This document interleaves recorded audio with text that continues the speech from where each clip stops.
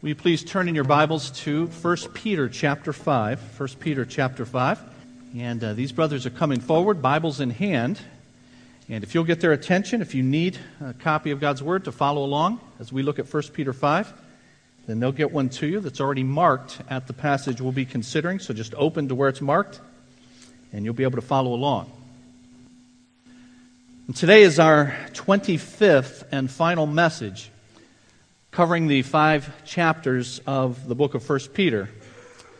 We began doing that over 7.5 months ago at the end of April. Now, when you get to the end of a book like we are today, it's very easy for us to do what we do at the end of a movie. Skip the credits, and sometimes the dedications that are at the end. In the case of credits, it's the listing of names of those who made the movie possible by the various roles they played in making it. And if there are dedications, it's to someone or some group of people who meant something special to the entire crew. Often someone who passed away during production. But we most often skip all that. Now, deciding to skip out of the credits for, and perhaps dedications to, people who we don't know and we have no particular reasons to identify with is probably a good choice. That's 10 or 15 minutes of your life you'll never get back. It could be used more profitably trying to beat the traffic out of the theater. And those credits and dedications are not part of the movie in any case. But if we're not careful, we can treat the end of Bible books like the end of a movie. And especially those books of the Bible that are letters, like is 1 Peter. And they sometimes contain credits and commendations and greetings at the end. There are some important differences between the Bible's credits and those at the end of a movie. First of all, the end of each Bible book is still part of God's Word.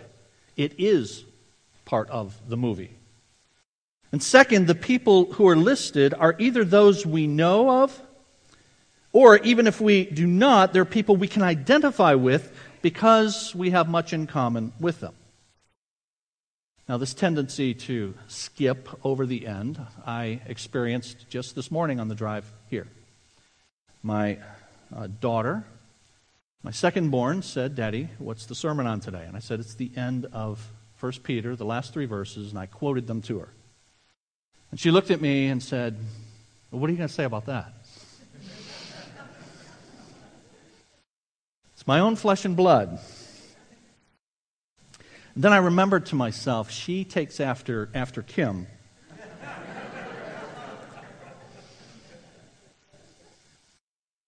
What we have at the end of 1 Peter is, in fact, a listing of people that we either know or can identify with because of what we have in common with them. Take a look at the last 3 verses.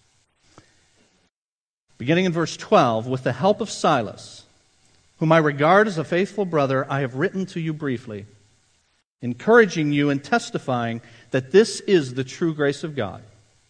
Stand fast in it. She who is in Babylon, chosen together with you, sends you her greetings, and so does my son Mark. Greet one another with a kiss of love. Peace to all of you who are in Christ." At the end of this letter, Peter, the author, says that all that he has written has really been about the true grace of God. But he tells us that this book that is about the true grace of God was provided to us with the assistance of another person. He mentions a man named Silas specifically. And then he goes on to emphasize some other connections that his first readers have with those that are mentioned as well in these 3 verses. People like Mark and she who is in Babylon, which we will see in just a bit. And so that's why I say in the outline that we inserted in your program, if you don't have that out already, I encourage you to take a look at that, where we say that we have to recognize that God's grace, which this book is about, is given to us in a myriad of ways. And I've got 2 major ways that this passage tells us God's grace is dispensed to us. The first of those is through His servants.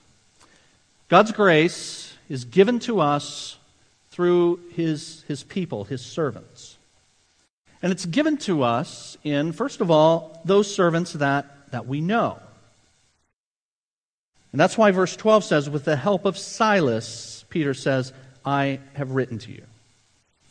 Now, it is quite possible that Silas may have ministered in the northern provinces where the churches to whom this letter was first written were located.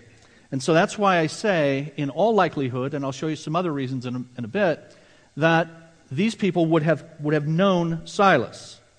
And so Peter mentions that it's with his help that this recounting of the true grace of God has been given to you. In fact, the Bible tells us in Acts chapter 16 that Silas went to the very places that these churches to whom 1 Peter was written is located. Acts 16 says, Paul, along with Silas and Timothy, traveled throughout the region of Phrygia and Galatia, and they came to Bithynia and Pontus. Now, these are some of the regions that are mentioned in chapter 1 and verse 1 of 1 Peter. Christians in the provinces, it says in that verse, of Pontus and Galatia and Cappadocia, Asia and Bithynia in 1 Peter 1:1. And by the way, when it mentions Asia in chapter 1 and verse 1, it's not speaking of the huge continent that we know today. It was actually then an area that's mostly modern-day Turkey for us. So this man Silas traveled to the places to which this letter was written many years before it had been written. And that's partly why I say Silas is someone then that they know. And when verse 12 says that he is a faithful brother, you see that? Some translations say our faithful brother. But it says literally in Greek, the language that your New Testament was written in, it says literally he is the faithful brother. As if he is known to these readers. So who is this Silas? And what did he do to help Peter write this book? Well, first, the Bible tells us that he was a leader in the very first Christian church in the city of Jerusalem. And there he was known as a man of integrity. In fact, he was so trusted that he was sent to deliver a letter to the churches containing the decision of an important council that met in Jerusalem to iron out a dispute that had arisen among the churches. And we'll see more about that dispute a little bit later. And so the Bible tells us of Silas and this particular task in Acts chapter 15. They chose Barsabbas and Silas, two men who were leaders among the brothers. With them, they sent the letter of their decision. And it was this very Silas who was selected by the great apostle Paul to travel with him on Paul's second of 3 missionary journeys. Again, Acts 15 tells us, Paul chose Silas and left. Commended by the brothers to the grace of the Lord, they went, strengthening the churches. So this Silas, mentioned at the end of 1 Peter, was a leader in God's church. He was a missionary. And he was a courageous man for the cause of Christ because he was imprisoned with Paul on that second missionary journey that he accompanied Paul on. The Bible tells us of that then in Acts chapter 16. It says, after Paul and Silas had been severely flogged, they were thrown into prison, and the jailer was commanded to guard them carefully. Upon receiving such orders, he put them in the inner cell, and he fastened their feet in the stocks. About midnight, Paul and Silas were praying and singing hymns to God, and the other prisoners were listening to them. Now, just picture that scene. You're Paul, you're Silas. What are you doing if you're in the inner cell of a prison for nothing other than preaching the gospel? But here they are, witnessing really to the joy that comes only through Christ because they are able to sing hymns to God in the midst of this difficult circumstance. And God used the witness of Paul and Silas and their joy in the midst of that imprisonment to cause the jailer to ask them, what must I do to be saved? And some of you have read that. You will remember they said, believe on the Lord Jesus Christ and you will be saved and your house. And that is exactly what happened. And that very night, that man, his family were brought into the family of God. And so Silas was a leader in God's church. He was a missionary. He was courageous for the cause of Christ. and he's someone who had proven himself to be faithful. When verse 12 says, "Whom I, Peter, regard as a faithful brother," that verse and the wording there is literally in this order: Silas, the faithful brother, whom I, Peter, regard as such. He's the faithful brother. And I, Peter, the apostle, I regard him that way. And the word that's translated regard is this Greek word, logizomai. We get an English word, logic, from it. And it refers to a reasoned examination of evidence from which a conclusion can be drawn. And it's saying this, that Peter examined the life of Silas and determined he was a faithful brother based upon what he saw in the life of Silas. And so Silas is a leader, a missionary. He's courageous, he's faithful. That's who he is. But what help did he provide to Peter in writing this letter? Well, he did a couple of things. One, he delivered the letter from Peter to the churches mentioned in chapter 1 and verse 1. When it says in verse 12, "with the help of Silas," that's the same phrase that's used in the passage that I showed you earlier back in Acts chapter 15, where Silas and another brother delivered a different letter in a different set of circumstances. And so here, like in that passage in Acts 15, it's saying Silas delivered the letter on behalf of Peter. Another evidence of the fact that Silas is the one who carried this letter, is that there's no greeting from Silas to the people who received it. There's a greeting from Mark in verse 13. There's a greeting from she who is in Babylon that we'll identify in a bit. But there's no personal greeting from Silas. And that's because by the time they read the letter, they'll have already been greeted by Silas, since he's the one delivering it. And so Silas helped Peter by delivering the letter to those to whom it was written. And here's a second thing. It's highly probable that Silas actually penned the letter of 1 Peter. In the New Testament times, it was not unusual for a writer to use something called an amanuensis, a secretary of sorts who would write what the author dictated. And so, for example, Paul would often have someone else pen what he dictated, and then at the end of the letter, he would sign it and offer personal greetings and remarks. And that appears to be what Peter has done with 1 Peter. We see an example of Paul doing this at the end of the letter to the churches in Galatia. Galatians chapter 6, the last chapter of that book, says this. Paul says, "See what large letters I use as I write to you with my own hand." So he's dictated this to someone else, an amanuensis, a secretary, has taken it down, and then at the end, he signs it. He says, "I'm writing to you now with my own hand." And he gives final instructions.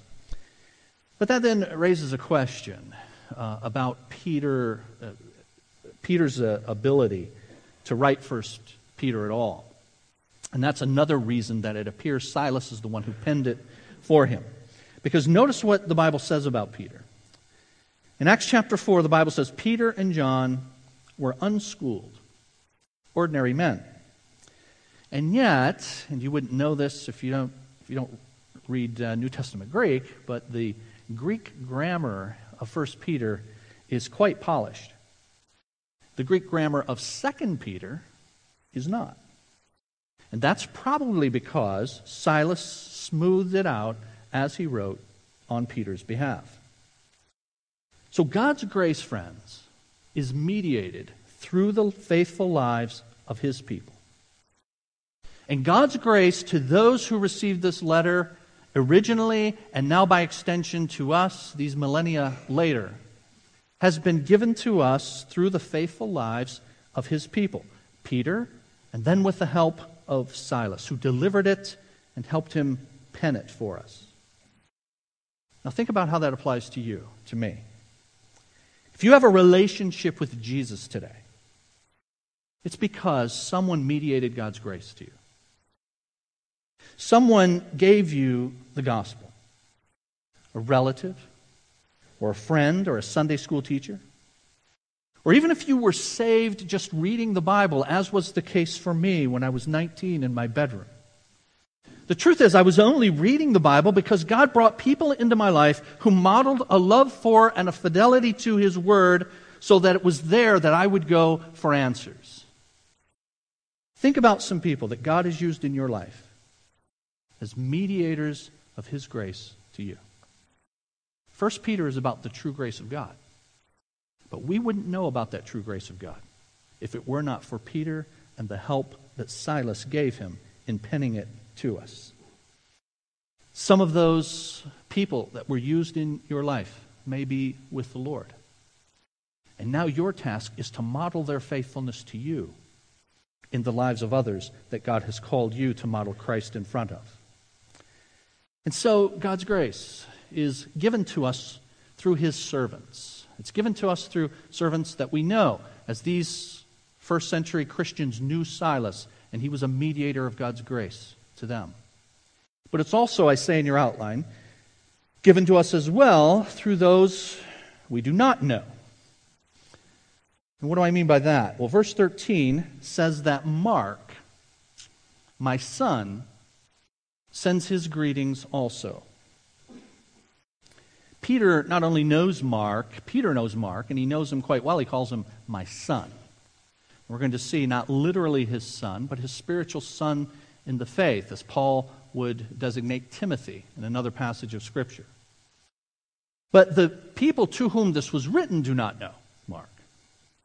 And so in order for us to see the impact of a greeting from someone named Mark to these people, we need to go back and look at who Mark is, how God worked in his life, and how he is at the point when 1 Peter is written that he can be mentioned as an associate of Peter and send his greetings to these churches in these provinces.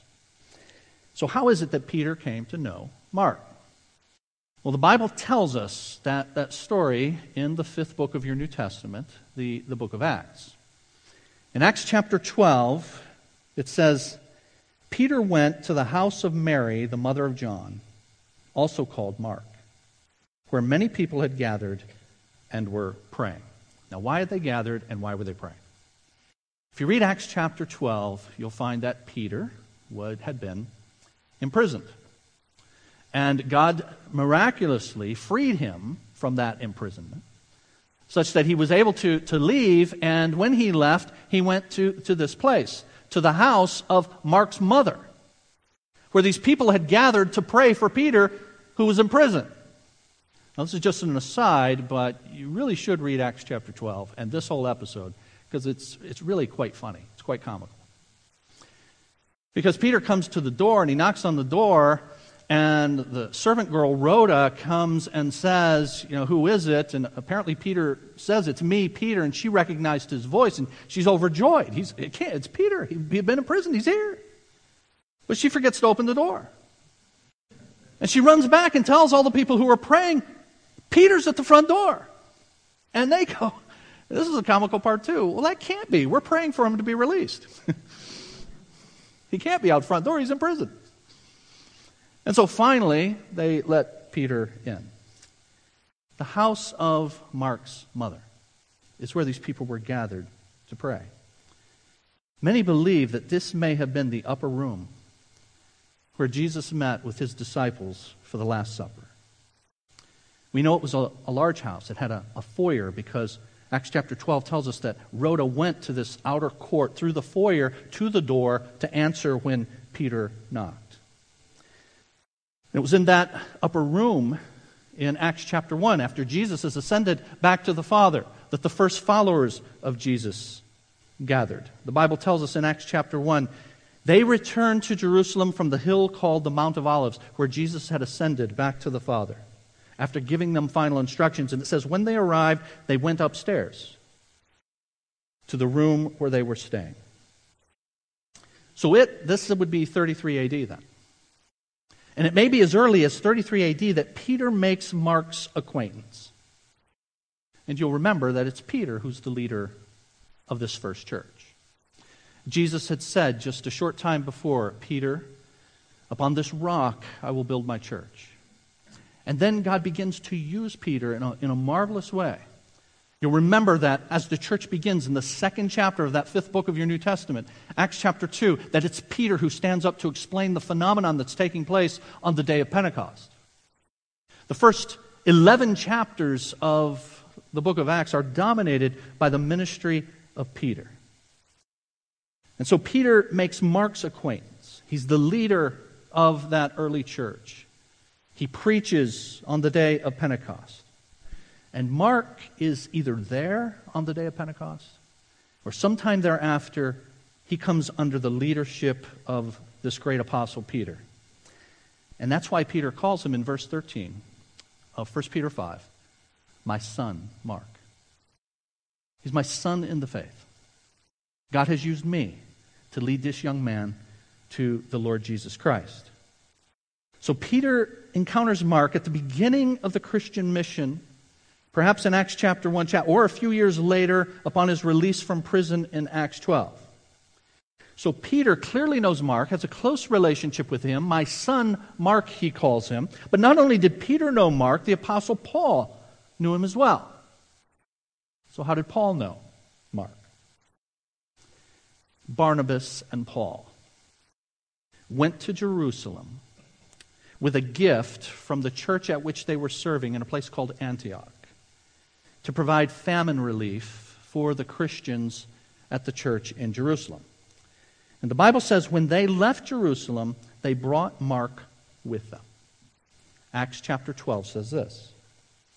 When Barnabas and Saul, as he was then called, Paul, had completed their mission with this famine relief, they returned home to Antioch from Jerusalem, taking with them John, also called Mark. The next scene in Acts is Paul and Barnabas and Mark in chapter 13 leaving the city of Antioch, being sent by the church there to spread the gospel on Paul's first of 3 missionary journeys. And they do that. But then that whole episode ends at the end of chapter 15. So this first missionary journey of Paul is recorded in Acts chapters 13, 14, and 15. You get to the end of chapter 15, and it ends with something that's puzzled many of us for years. Paul and Barnabas have what the Bible calls a sharp dispute. They are so angry with each other that they part ways. And the Bible tells us the reason that they part ways. It's over whether or not this guy Mark should go with them on the second missionary journey. And Paul says nothing doing, and Mark ends up going with Barnabas, and Paul takes none other than Silas on his second missionary journey. So what happened with Mark? There's been all kinds of speculation as to why Paul was so upset with Mark that he would not take him on this journey. Some have said that Mark was just homesick.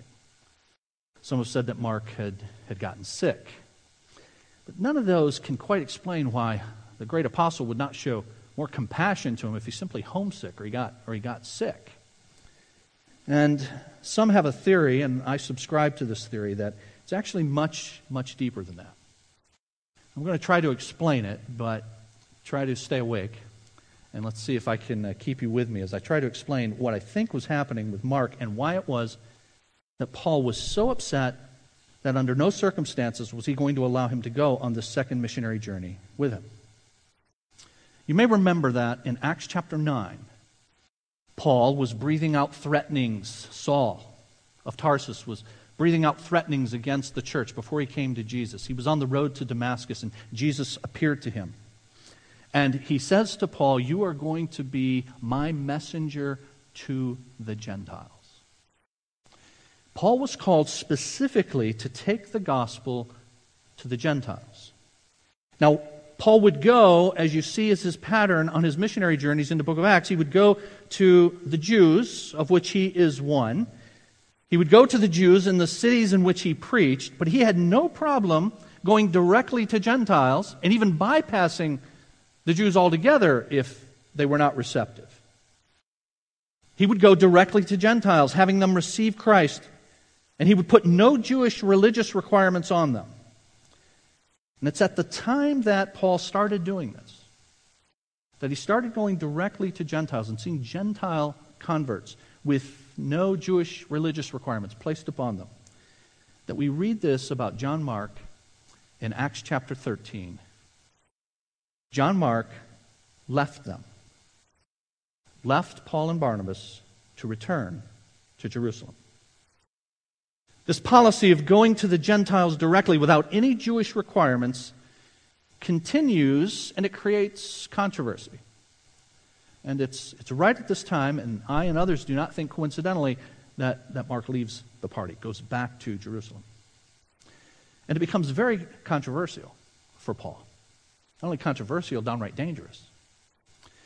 Because after now Acts chapter 13, you read in Acts chapter 14, as he continues on this missionary journey and he goes to the Gentiles, he is attacked.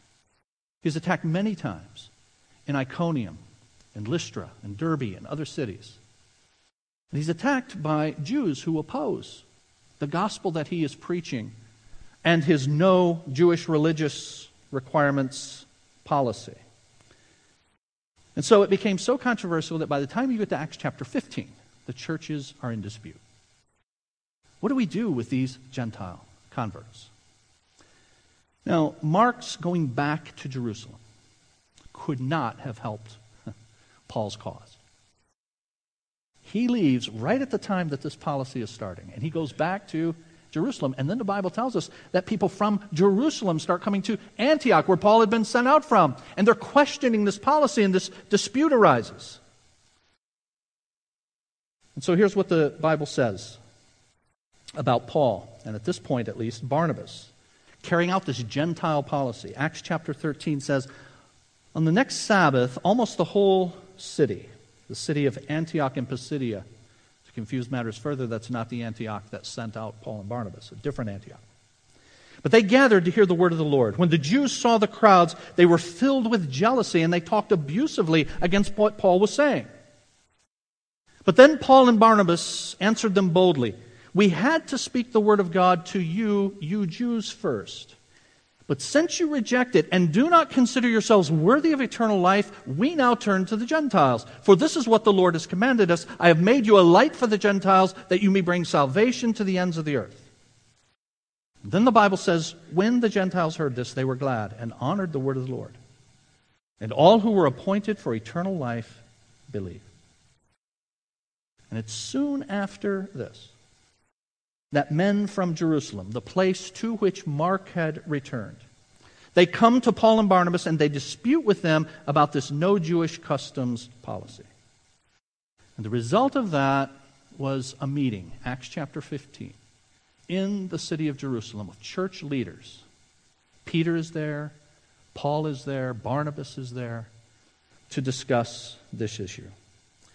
And they decided the issue saying this: we should not make it difficult for the Gentiles who are turning to God. But they come to the end of chapter 15 now. This whole dispute has happened. In the midst of the initiation of this policy to go to Gentiles, Mark has departed, gone back to the hotbed of Jewish opposition to this policy, to Jerusalem. And then at the end of chapter 15, Barnabas and Paul are going to set out on a second missionary journey, and Barnabas wants to take Mark. And Paul says, It's my belief that Paul did that not because the kid was homesick, not because he had an illness, but because his departure at the time of the initiation of this most important Gentile policy caused great harm and difficulty for Paul on the remainder of that first missionary journey. The Bible tells us this about this dispute between Paul and Barnabas. Barnabas wanted to take John, also called Mark, with them. But Paul did not think it wise to take him because he had deserted them and had not continued with them in the work. They had such a sharp disagreement that they parted company. Barnabas took Mark, Paul chose Silas.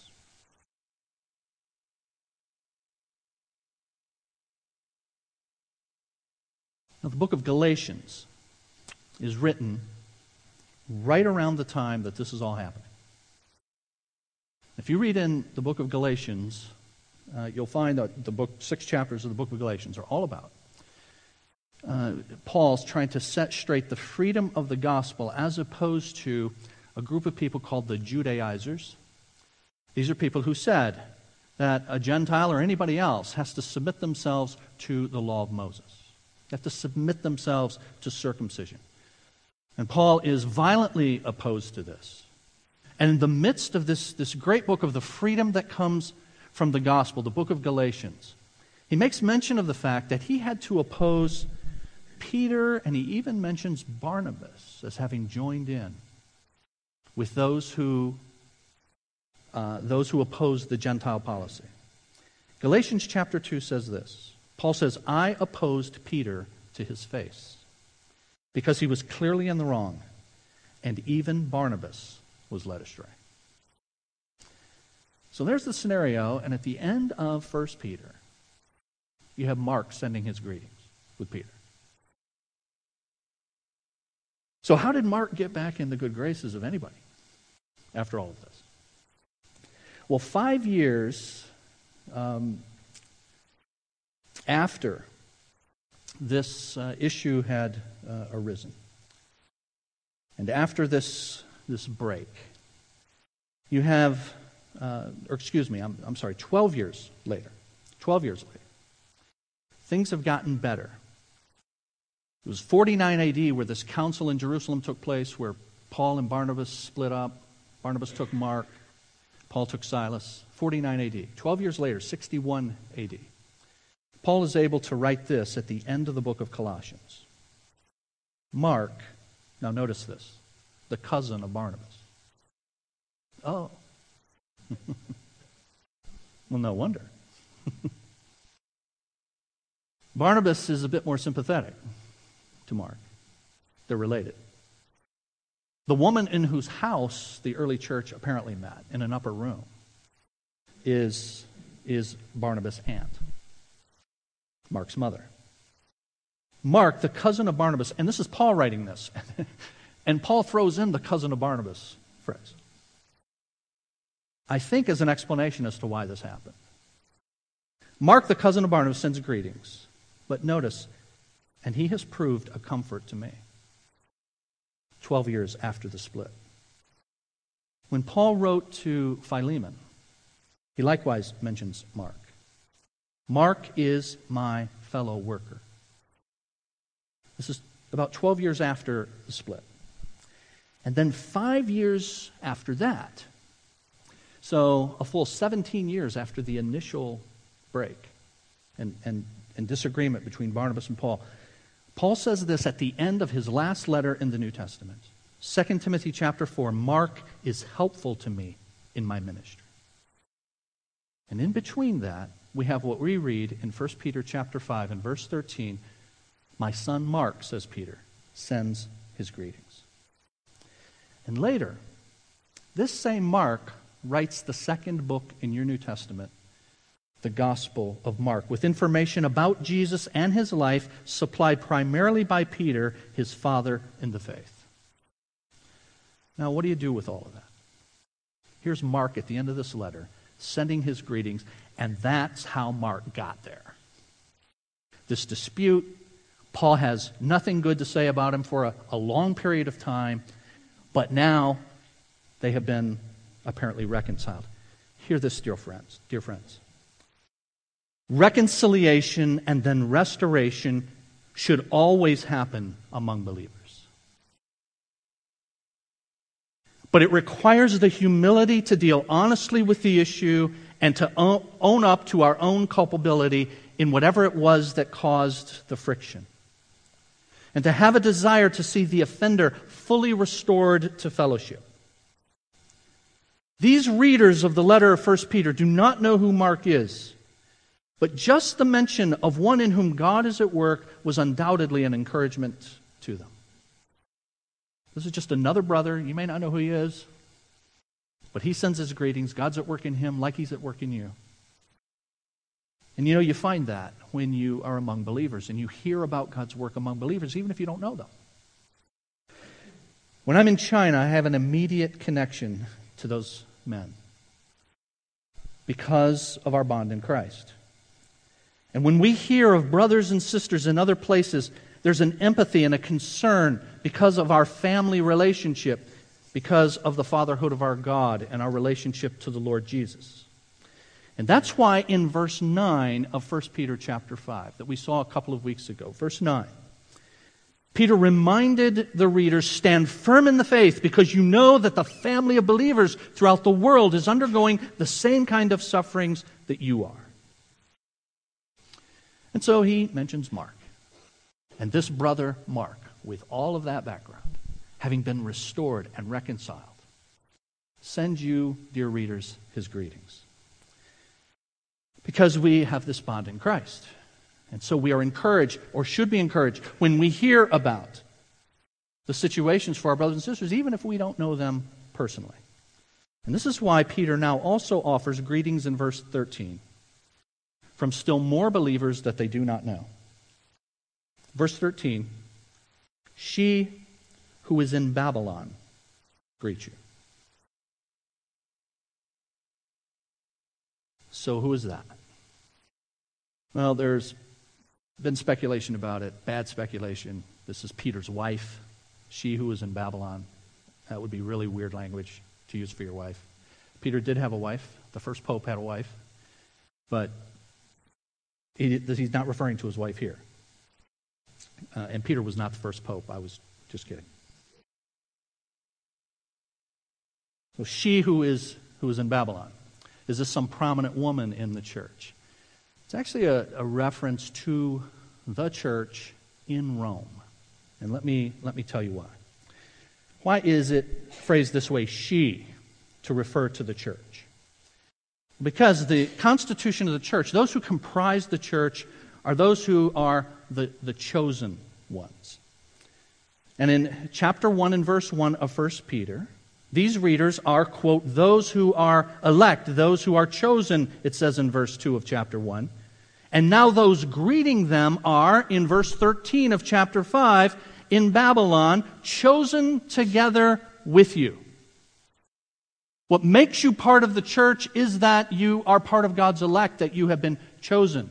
And you now comprise the company of the elect in the church. And the Greek word church, is written in the feminine gender throughout Scripture.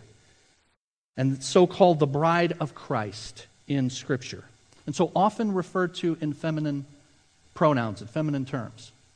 We see this in the letter of 2 John. 2 John verses 1 and 13, to the chosen lady and her children, whom I love in the truth, the children of your chosen sister send their greetings. These are two churches greeting each other. And so it's another church where Peter is located when this is written that's sending greetings. But how do we know it's referring to Rome? When it says Babylon, she who is in Babylon sends her greetings. Rome is referred to as Babylon in the Bible. Many of you know that. In the last book of your Bible, Revelation chapter 17, here's what the Bible says. I saw a woman sitting on a scarlet beast that had 7 heads. This title was written on her forehead, Mystery Babylon the Great. And then the symbolism of the 7 heads is given to us by John, who wrote it. The 7 heads are these, 7 hills on which the woman sits. Does anybody know what the city of 7 hills is? And that would be none other than Rome. Rome is referred to in Scripture as Babylon. And so Peter is in Rome when he writes this letter. And he sends greetings from the church at Rome to these churches in the provinces described in chapter 1. And secondly, Rome is the capital of the empire, and it's from there that the beginnings of this persecution, about which this letter has dealt, is going to be coming. And then there's a third reason, an important reason. Babylon's the place where God's people were exiled in the Old Testament, and that's why Peter uses Babylon to refer to Rome. Peter says in chapter 1, verse 1, and then in chapter 2 and verse 11 that Christians are exiles in the world, just as God's people in the first part of your Bible were exiled to to Babylon. So one commentator says this: just as in the Old Testament, Babylon was the center of worldly power in opposition to God's people, so in the time of the New Testament, Rome is the earthly center of a worldwide system of government and life which opposes the gospel. So these are people they don't know. Believers far off in the church at Rome. She who is in Babylon, the church that is in Rome, sends her greetings to you. God's grace is mediated through his servants, those we know and even those afar off that we do not know. The true grace of God is mediated a second way, and I will just do this quickly. And that is not only through his servants, but through his word. Through his word. Because in verse 13, or verse 12, Peter says, I'm written to you briefly, encouraging you and testifying that this is the true grace of God. Stand fast in it. So it's the true grace of God that is being mediated to us now through his word, what it is that Peter has written with the help of Silas. Let's remind ourselves as to what this grace is. Grace is giving us what we do not deserve. God giving to us, because of Christ, what we do not deserve. And Peter is saying, I've written these 5 chapters to you to encourage and to testify of the true grace of God. God is giving to us in everything that I've written to you about what it is we do not deserve. And Peter is telling us in verse 12 that he has confirmed God's word for these people. The truth of God's word is confirmed, I say in your outline. Now, why do I say that? I've written to you briefly, verse 12, encouraging you and, now notice this word, testifying, that this is the true grace of God. That word testifying is a Greek word marturion. We get martyr from it. It's sometimes translated witness. And Peter, as one of the chosen select few who were called apostles, actually witnessed what he now testifies to regarding Jesus Christ in this letter to these Christians. And now it's inscripturated for us. It's in God's Word. And even more reliable than eyewitness testimony. Verse 12, he says, I am testifying of what I have seen with my own eyes as an apostle. I walked with Jesus. I heard his teaching. I saw his miracles. I saw him die. I saw the risen Christ. Therefore, I'm an apostle and I'm a witness. I'm testifying of what it is I saw, but I've written down what it was I witnessed. And that writing, that inscripturation, is even more reliable than eyewitness testimony. Now, why do I say that? Because the Bible tells us that God's word was confirmed to us through, yes, the apostles, those who first heard him. Hebrews chapter 2. This salvation, which was first announced by the Lord, was confirmed to us by those who heard him, people like Peter. And then Peter was given the special privilege of seeing Christ in his glory. Some of you will remember in Matthew chapter 17 at a place called the Mount of Transfiguration. And so Peter sees Jesus transformed into his glorious body. And Peter testifies about that in 2 Peter, his second letter. And he says this: we did not follow cleverly invented stories when we told you about the power and coming of our Lord Jesus Christ, but we were eyewitnesses of his majesty. We ourselves heard God's voice that came from heaven when we were with him on the sacred mountain, the Mount of Transfiguration. When I saw Jesus in his glory with my own eyes, says Peter. But then he goes on to say this: and so we have the prophetic word made more sure. More sure than that? More sure than being there and actually seeing that? We have, says Peter, the prophetic word made more sure, because no prophecy of Scripture is a matter of one's own interpretation. For no prophecy was ever made by an act of human will, but men, moved by the Holy Spirit, spoke from God. And Peter is saying, I have now written 1 Peter to you to encourage and to testify of what I witnessed. And it is now written and inscripturated and therefore absolutely certain and sure. And then secondly and lastly in your outline, the truth of God's Word is confirmed and it is comprehensive.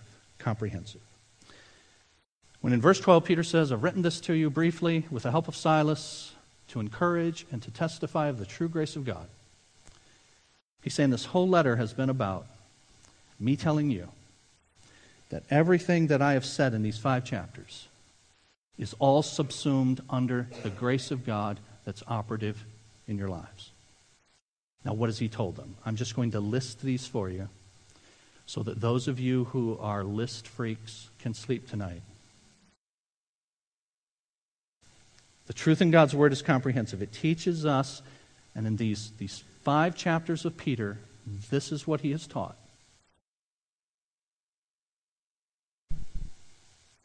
He has taught us regarding God's grace in salvation.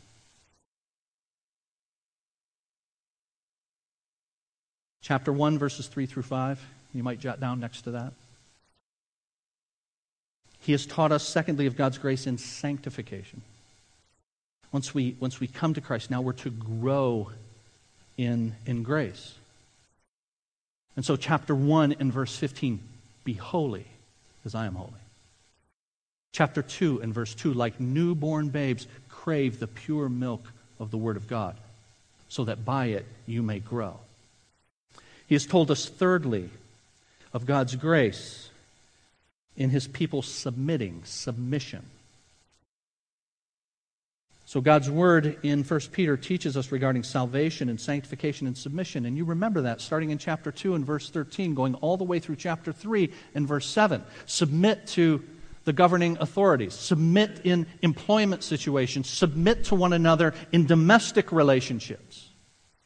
And then lastly, this book has taught us about God's grace to us in suffering. In salvation, sanctification, submission, and in suffering. There's much said in this letter about the suffering of God's people. But it is always compared and sometimes contrasted to the suffering of the Lord Jesus. And just as the Lord Jesus was victorious following His suffering, Peter reminds us throughout the book that our suffering is for a little while, and then victory comes. And in all of this, God's grace is operative in the lives of His people. As we come to the end of this book, here's what it's all been about, your take-home truth. Living right in a world gone wrong, that's the title of our series, requires the support of God's people and the encouragement of God's Word. Let's go to the Lord in prayer. Father, we thank you for your servant Peter, for your servant Silas, for your servant Mark, for your servant Paul. We thank you for these servants that are mentioned in Scripture, that have provided your grace to us by their testimony and by their pen, so that we have it inscripturated for us and memorialized for us. And Lord, we thank you for those in our own lives, in our own day, who you have used as your servants to be mediators of your grace, the true grace of God in our lives. Help us, Lord, to be people who speak often of our thanks for our brothers and sisters who have ministered and spoken into our lives. And Lord, we thank you that in all things that happen in our lives, as your servant Peter instructed his first readers and by extension to us, in all the things that are happening in our lives, that you are active in that difficult situation with the government or with an employer or in our homes, or that situation in which we are suffering. In all of that, it is the true grace of God that you allow these things to come into our lives and that you are doing something for us. You are not doing something to us. So I pray, Lord, that you will help me to remember that. Help your people to remember that as we take with us the truth that your servant Peter has taught us in your word in this book. We pray in the name of Jesus. Amen.